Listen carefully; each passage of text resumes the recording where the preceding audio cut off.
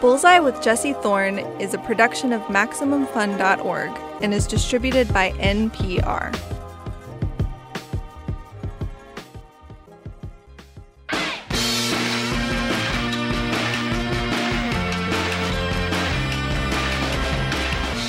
It's Bullseye. I'm Jesse Thorne. Next up this week, another fascinating New Yorker, John Wilson. Wilson is the host and creator of a new show that just premiered on HBO a couple months ago. It's called How To with John Wilson. It is, and I don't think I'm exaggerating here, one of the best shows to come out in the last year. And I have to say that I think it is my absolute favorite. How To with John Wilson centers around John, but you don't ever actually see him on camera. He's behind the camera for pretty much every frame. He takes you through his apartment, his neighborhood, around New York, sometimes points even further than that. Each episode of How To focuses technically on teaching you something, how to put up scaffolding or improve your memory or make the perfect risotto. But it is profoundly discursive. As John wanders down a street with his camera, you see whatever catches his eye. A weird, smiling security robot at a grocery store, a guy sitting on a walk, don't walk sign, or, there's an extended shot of Kyle MacLachlan from Twin Peaks fussing with his Metro card in a subway station. It's a really funny show. It's also funny in a very unusual way. It's beautiful and quiet, and in between the bizarre, goofy shots of New Yorkers on the street doing wild New Yorker stuff, he also finds touching human moments. Maybe all that description is not as clear as it could be. It's a little bit hard to describe, but I'm hoping that you will take one thing away from all of it. Watch How To with John Wilson. It is so good. Anyway, let's kick off my interview with John with a clip from the show. This comes from an episode called How to Make Small Talk. But much like in real estate, location is everything when you're making small talk. You could pose the same question in two different environments and receive wildly different answers. You could ask a question to a philosopher. Do you think mankind is going to make a comeback? I hope so.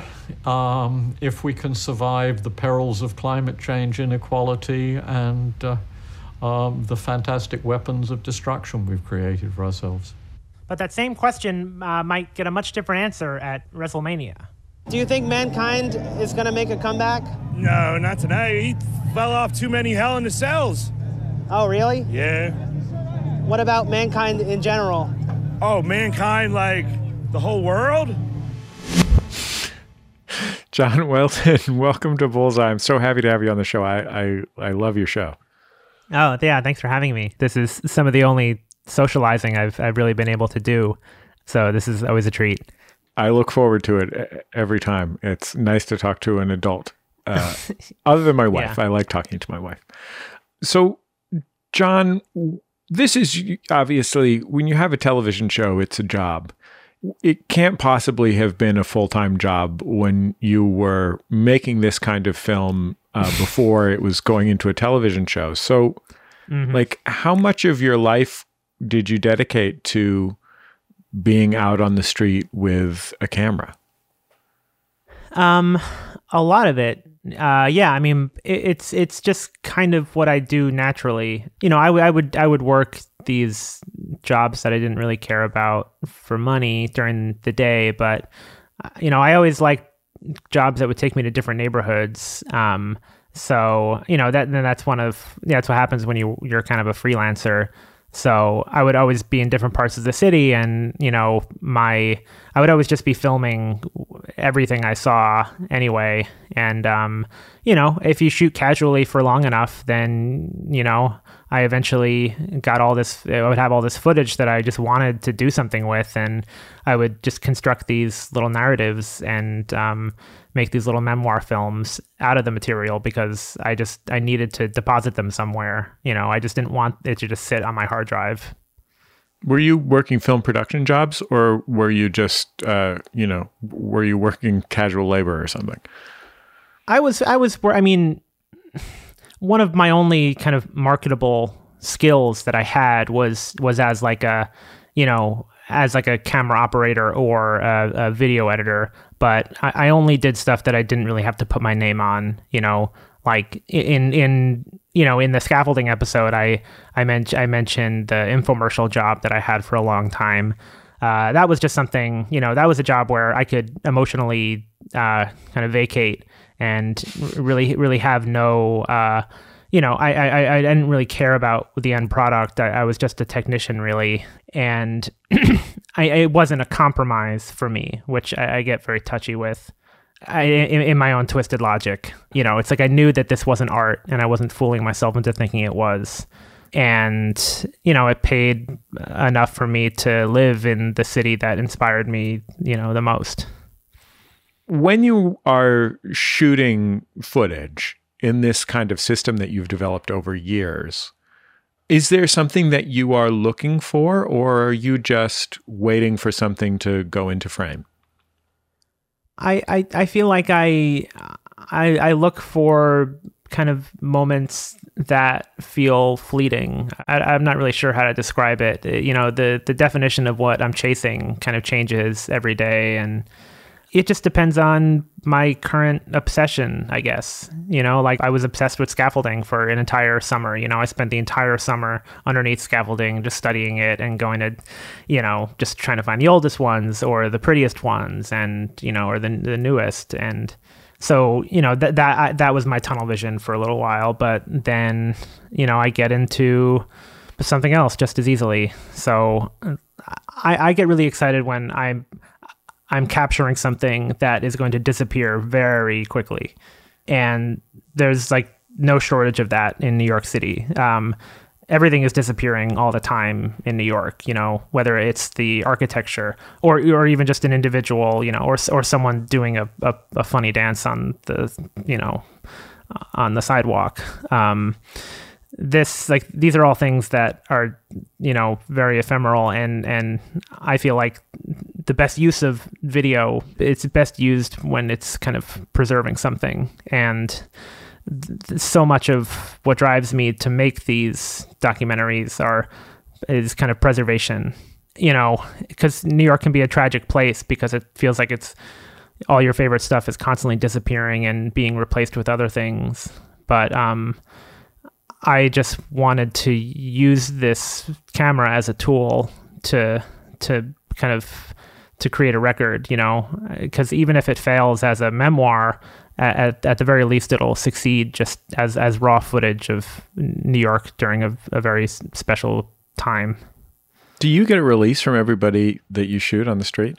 A majority, almost all of them, yeah. Wow. But it's it's a very delicate thing because we have to shoot them. I or the second unit have to shoot them doing whatever they're doing naturally without them noticing, and then field producers go up to them, explain what's going on, and ask them to sign a release.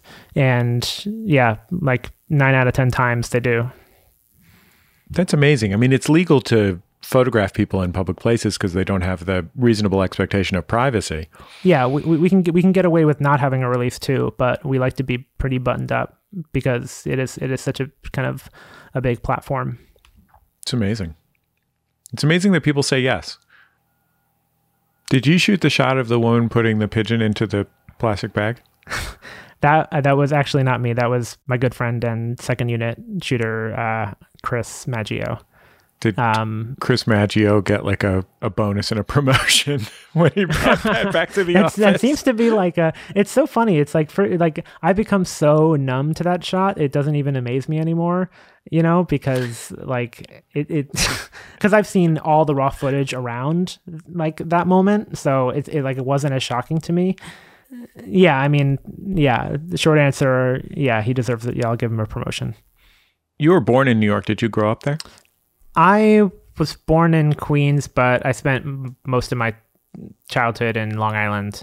But I was always back and forth because I had relatives in kind of the old apartment in New York. Do you think you have a different relationship to New York as a mostly insider? I mean, Long Island is a slightly different kind of thing, but it's still New York City.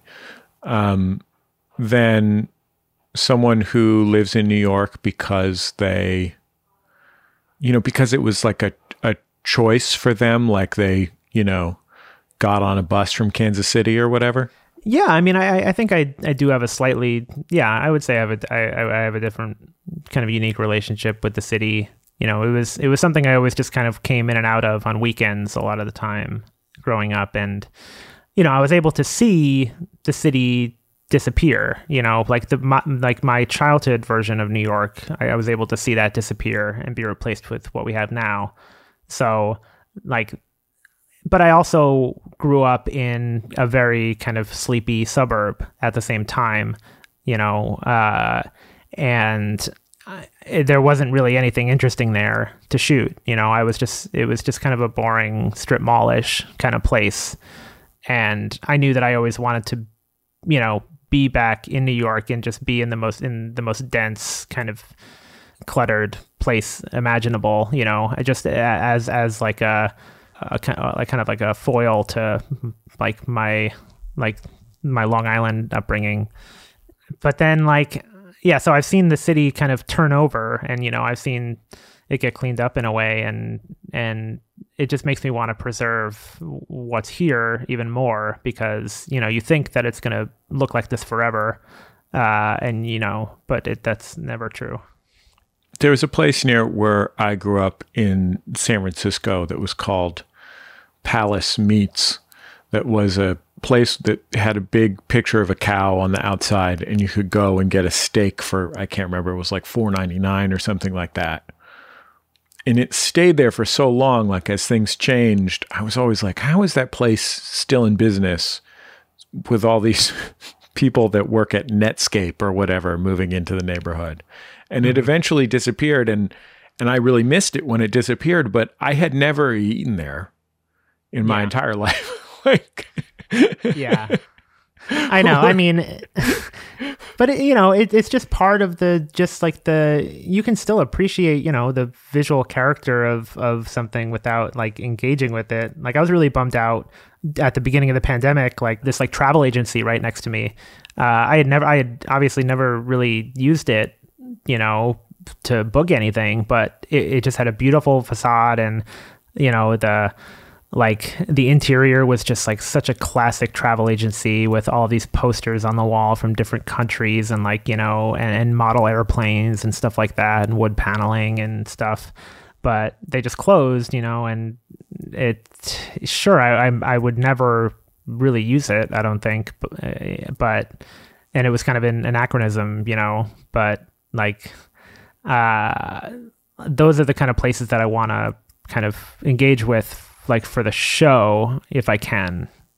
Places that seem like they're about to disappear, or industries that seem like they shouldn't be there.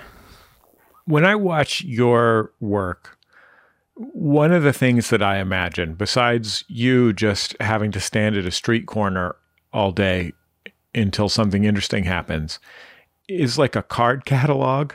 I genuinely wonder how you sort your footage. I know people who have logged for reality shows, which is where they take the raw footage and then make a text document of everything that happens at every time code, so that when they put it together into a narrative, they can find what they need. They can find someone being upset or whatever. And I wonder how you manage to, it's one thing to remember where you kept the footage of a woman picking up a pigeon and putting it into a Duane Reade bag, because you're not going to forget that one. But where do you find the footage of someone falling over after you've, 6 or 9 months after you've shot it? Everything is meticulously cataloged and keyworded. There are kind of two kind of stages of kind of organizing all this stuff. The assistant editors will ingest it and then very plainly kind of describe in keywords what's happening in the shot, what is going on, how many people there are, maybe what they're wearing, or any signage. And then on top of that, the editors and we will make our own personal selects of all of just the most inherently pretty, funny, just shocking footage. So that bird shot, the woman putting the bird in the bag, that was probably just, I think, on one of our kind of select sequences that we knew that we had to use that shot, or, there's usually a timeline for that each editor has where it's like shots that are just that we need to find a way to use somehow, and we usually just like trade them and kind of scrub through them together.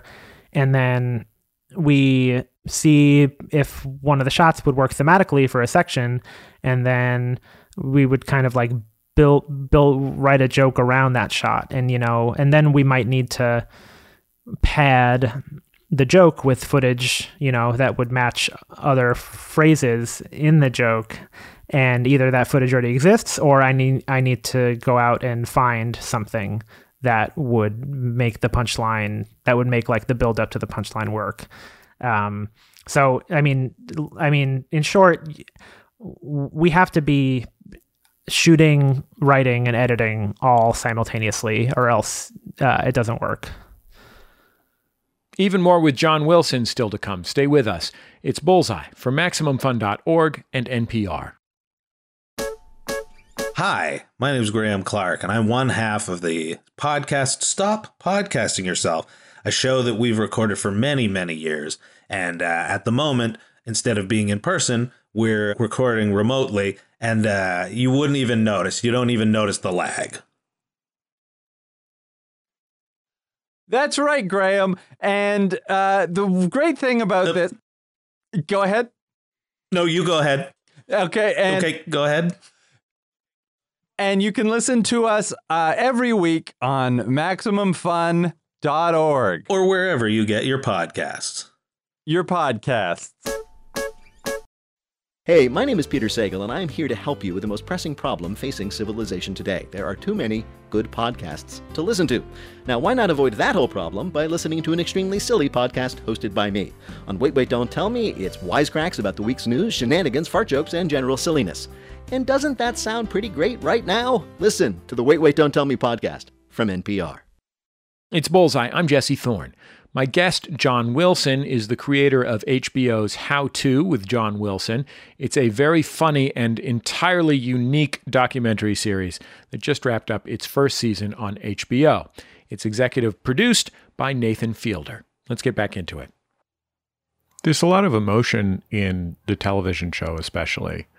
I think often the episodes start with the premise that they are going to be explanatory and in some ways kind of a series of interconnected images that are just going to flash past you. And sometimes they're ironic and funny, and sometimes they're gee whiz and, that kind of thing. And then you tend to find people or find something in yourself. Are you able to plan any of that, or do you have to stumble upon it? Plan any of what? Like any of those feelings, like any of that, any of those arcs that reveal themselves over the course of that 25 minutes. Like if it was reality television, you'd plan the heck out of it. You know what I mean? Even if it was, one of your executive producers on the show is Nathan Fielder, who did an amazing show for Comedy Central called Nathan for You. And like, I'm sure that while there were things that they didn't know exactly how they would go, I'm sure they figured out what they were doing in an episode before they started doing it, because that's how television is made. Yeah. Generally. So what do you know and what don't you know? Well, I mean, there was a writer's room before everything started, myself and Michael Coman, who's also an executive producer, and Alice Gregory. And we would have these long conversations about each subject, whether it's small talk or scaffolding or restaurant splitting the check. And, you do, like we did kind of get to this point during the writing process where it's like, yeah, I knew that like for, How to Cover Your Furniture, for example, I knew that I had the Matrix figures back home, and that was just one of those things where I can put that really anywhere in an episode if I want to. And, it may be emotionally resonant or not. Or like basically anything that has ever happened to me is fair game in the show. So I can kind of dip in and out of these kind of autobiographical moments and use those moments for emotional impact if I want to. But then there's also stuff like the Hard Rock Hotel collapsing in the scaffolding episode. And those are things that you obviously can't predict and create these like very unique, emotionally resonant moments that there's no way you could have written. And I wanted to make sure that there were at least a couple or a few of those in each episode, those like moments that could not have been planned, because it makes everything else around it feel so much richer. Do you ever have unexpected feelings or understandings when you watch footage back or watch, roughly edited footage back? Like, do you realize, have you had the experience of realizing new meaning when you see something in the context of it being on an editing screen rather than in real life and you're looking in your viewfinder?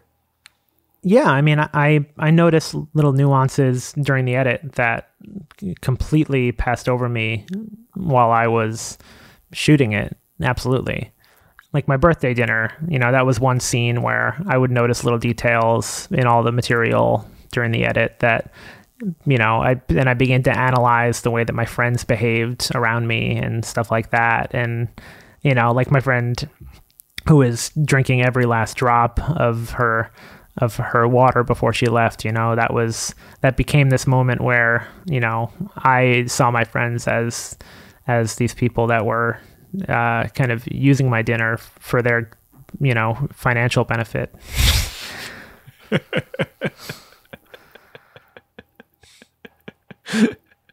Not that you relate to people who share your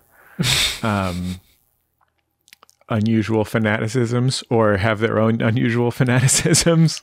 In the footage, people that share my unusual fanaticisms. I don't know how many people are into the same stuff you are, but I think that drinking every last drop of water provided to you is a similarly distinctive passion to walking around with a film camera and finding it comforting to log the footage. You know what I mean? Oh, sure, yeah. And I didn't even think of that. And the audience has also just noticed things that I didn't notice before too. I so it's been really exciting to see the response.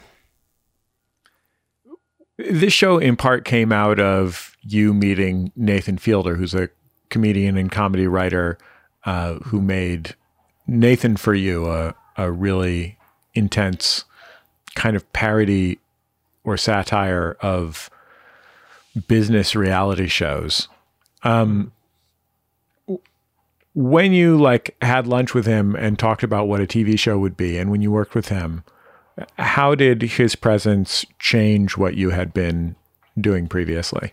Well, when Nathan and I first started working together, we did have to figure out what the show was after we were greenlit. I mean, yeah, when we made the pilot, there was some push and pull because we were trying to figure out how much of the show should just be purely observational and how much I should engage with the kind of subject matter and people in public. And I think it took a little trial and error, but I think we got to a nice place, where I'm not actively kind of manipulating what's happening in front of me in the way that Nathan does in Nathan for You. He almost puts on a bit of theater in every episode. And, we tried kind of one or two things like that for the pilot, and it just didn't really feel right and it didn't work. So we, just tossed it out and just ended up using all of the stuff that I just shot, like by myself a lot of the time, or stuff that we didn't really plan like at all, like me going on Craigslist and picking up a rug covered in blood, and, like that was just the actual guy who had the rug, and it was just me in the storage facility with him, and like all the most kind of stripped down stuff really ended up feeling like the most honest and real. And Nathan is also obsessed with realism in the same way that I am, and maybe even more so. And he's very good at being able to recognize when something feels artificial and when it feels real, because I'm biased, because when I shoot something, I know it was real, and, I don't need to convince anybody. I feel like I don't need to convince anybody that it's real. But Nathan will look at the same thing and think, oh, that looks fake. It looks like we've been trained to think that is fake. So we need to kind of cut it in a way, or have a different approach to it, just so people know for sure that it's real. And that's something I wasn't prepared to do, but something he's really, really good at. And same with Michael too. When his show was on TV, I had a lot of comedy friends who were obsessed with it. And I watched a few episodes and could immediately see why they loved it so much. But I also couldn't watch any more of it because I found it really upsetting. And it wasn't upsetting because I felt like I have no beef with the man. It was about me. But it was like, I could never put my finger on whether I felt like, in doing a satire of reality television with real people, they were picking on those real people, or whether it was really just about me, and I just didn't like feeling like I was getting tricked. You felt like you were getting tricked watching Nathan For You? Yeah, like I think that middle area between things that are real and things that are not real, so to speak, is somewhere where I am personally really uncomfortable. That was where that show lived. Yeah, and that uncanny valley, Yeah, I mean, I feel the same way about magicians, to be clear. Well, Nathan was a magician, Yeah. So I think part of his craft is also, kind of keeping you guessing and never really truly revealing how the trick was done. Yeah, but it's very interesting to me that you have that very specific difference in taste and perspective, and how interestingly the two of your points of view dovetail in the show. Well, yeah, I mean, at the same time, I mean, what was like, the first night we met, we realized we were both working with the same set of references, like we were both really obsessed with Louis Theroux and his very specific brand of documentary, and Errol Morris was another one that we both really liked, and like no, we were both kind of after the same thing, but doing we had different ways of doing it. And yeah, I wasn't really sure how a product, because I resisted working with anybody for a long time, because I just wanted to see if I could accomplish something by myself, and, without any kind of collaboration. And, if it sucked, then no one would see it. But if it was good, then it would organically just kind of get an audience. And Nathan, I was really amazed that he took a chance on me, when I really didn't have much kind of proof of concept outside of these really kind of shoddy tutorial videos that I just self-released on the internet. To let me steer a production of this scale was a big gamble, I think, for everybody. But I don't know. It seems like it worked, and I hope I can replicate it somehow. Do you get a different perspective on yourself when you look at all this footage of you looking at other people and, places that aren't inside you? Yeah, I mean, I feel like I see myself in other people, and I feel like I I like to learn lessons about myself kind of in real time, and you're seeing it on screen, like, in the finale, when I go and talk to the guy with the exhaust pipe, who's spewing all the black smoke everywhere, he starts talking to me about pollution and our kind of individual responsibility versus the kind of collective responsibility that we have to stop, pollution. And, that's something that I started to think about. And then the same kind of question carried into the pandemic. It's like, what kind of responsibility do we have to wear a mask? If one person does or doesn't wear it, it may not do much. But the fact that whole groups of people are not doing it is the thing that creates damage. And, that was just one of those things where I wasn't sure. Yeah, because we live in an industrialized society, and sure, you can come down on someone for spewing exhaust all over the street, but you're doing a lot to damage the environment in little ways that you may not realize. And I'm not saying the solution is to go in the complete opposite direction and pollute as much as you can, but it was kind of an interesting question that kind of spoke to the larger themes of the episode. This spring, when the pandemic was relatively new, I drove from Los Angeles, where I live, to San Francisco, where I'm from, to take my father into hospice. And I was staying in a hotel downtown in San Francisco. And I had spent so much time in downtown San Francisco, where I used to work there. And, it's just where you'd go to do stuff.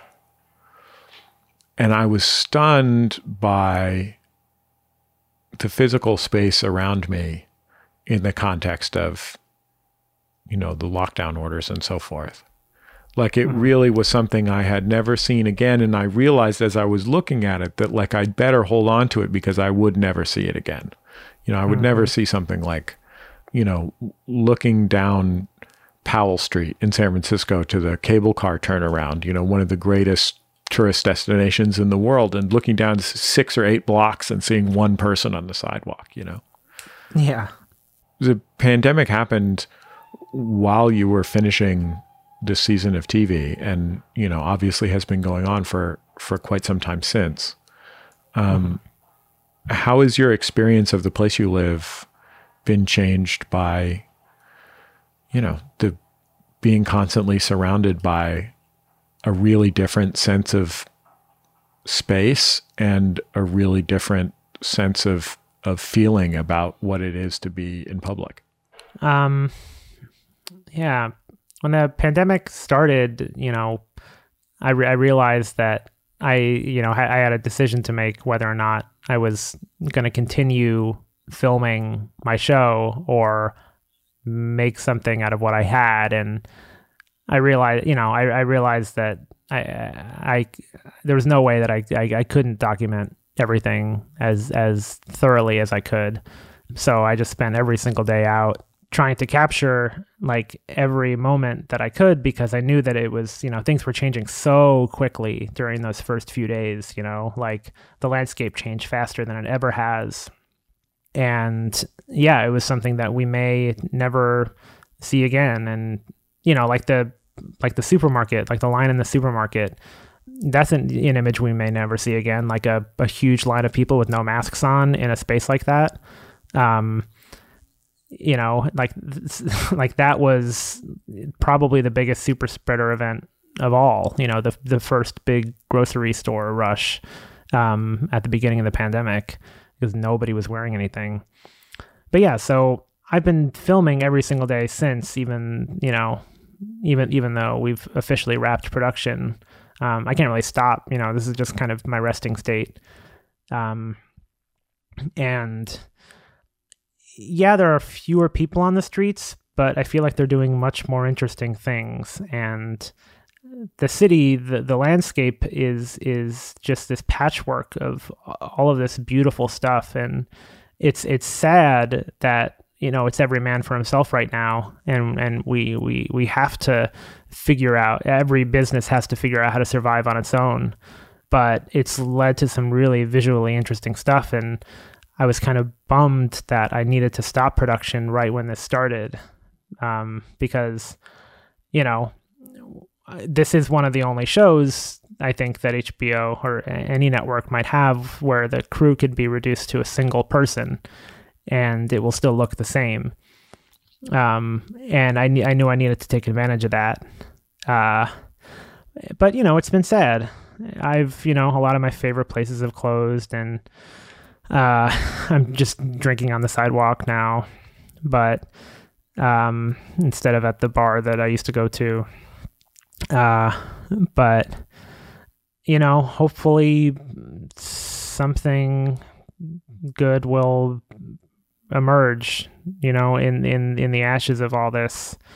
Because I don't know, that's, you got to find some way to be hopeful. Well, John, I'm so grateful to you for taking the time to be on the show, and your TV show is so wonderful. Thank you for making it. Yeah, absolutely. And thanks for asking me to do this. This is nice. John Wilson. He is the creator of How To with John Wilson, both one of the funniest shows on television and one of the most unexpectedly beautiful and moving. It's a show that recreates one of the most wonderful parts of living in a city, which is sitting still and watching the world go by around you. How To with John Wilson is available now on HBO Max, and it's just been picked up for a second season. Expect to see it later this year. That's the end of another episode of Bullseye. Bullseye is created from the homes of me and the staff of Maximum Fun in and around greater Los Angeles, California, where there is a perhaps literal 1-inch layer of dirt on my car because they're building 2 houses across the street. It turns out once they do that, they're going to build another house next door. So many houses. People need houses. I understand. The show is produced by Speaking Into Microphones. Our producer is Kevin Ferguson. Jesus Ambrosio and Jordan Cowling are our associate producers. We get help from Casey O'Brien and Kristen Bennett. Our interstitial music is by Dan Wally, also known as DJ W. Our theme song is by The Go Team. Thanks very much to them and their label Memphis Industries for sharing it with us. You can also keep up with the show on Twitter, Facebook, and YouTube. We post all of our interviews there, and I think that's about it. Just remember, all great radio hosts have a signature sign-off. Bullseye with Jesse Thorne is a production of MaximumFun.org and is distributed by NPR.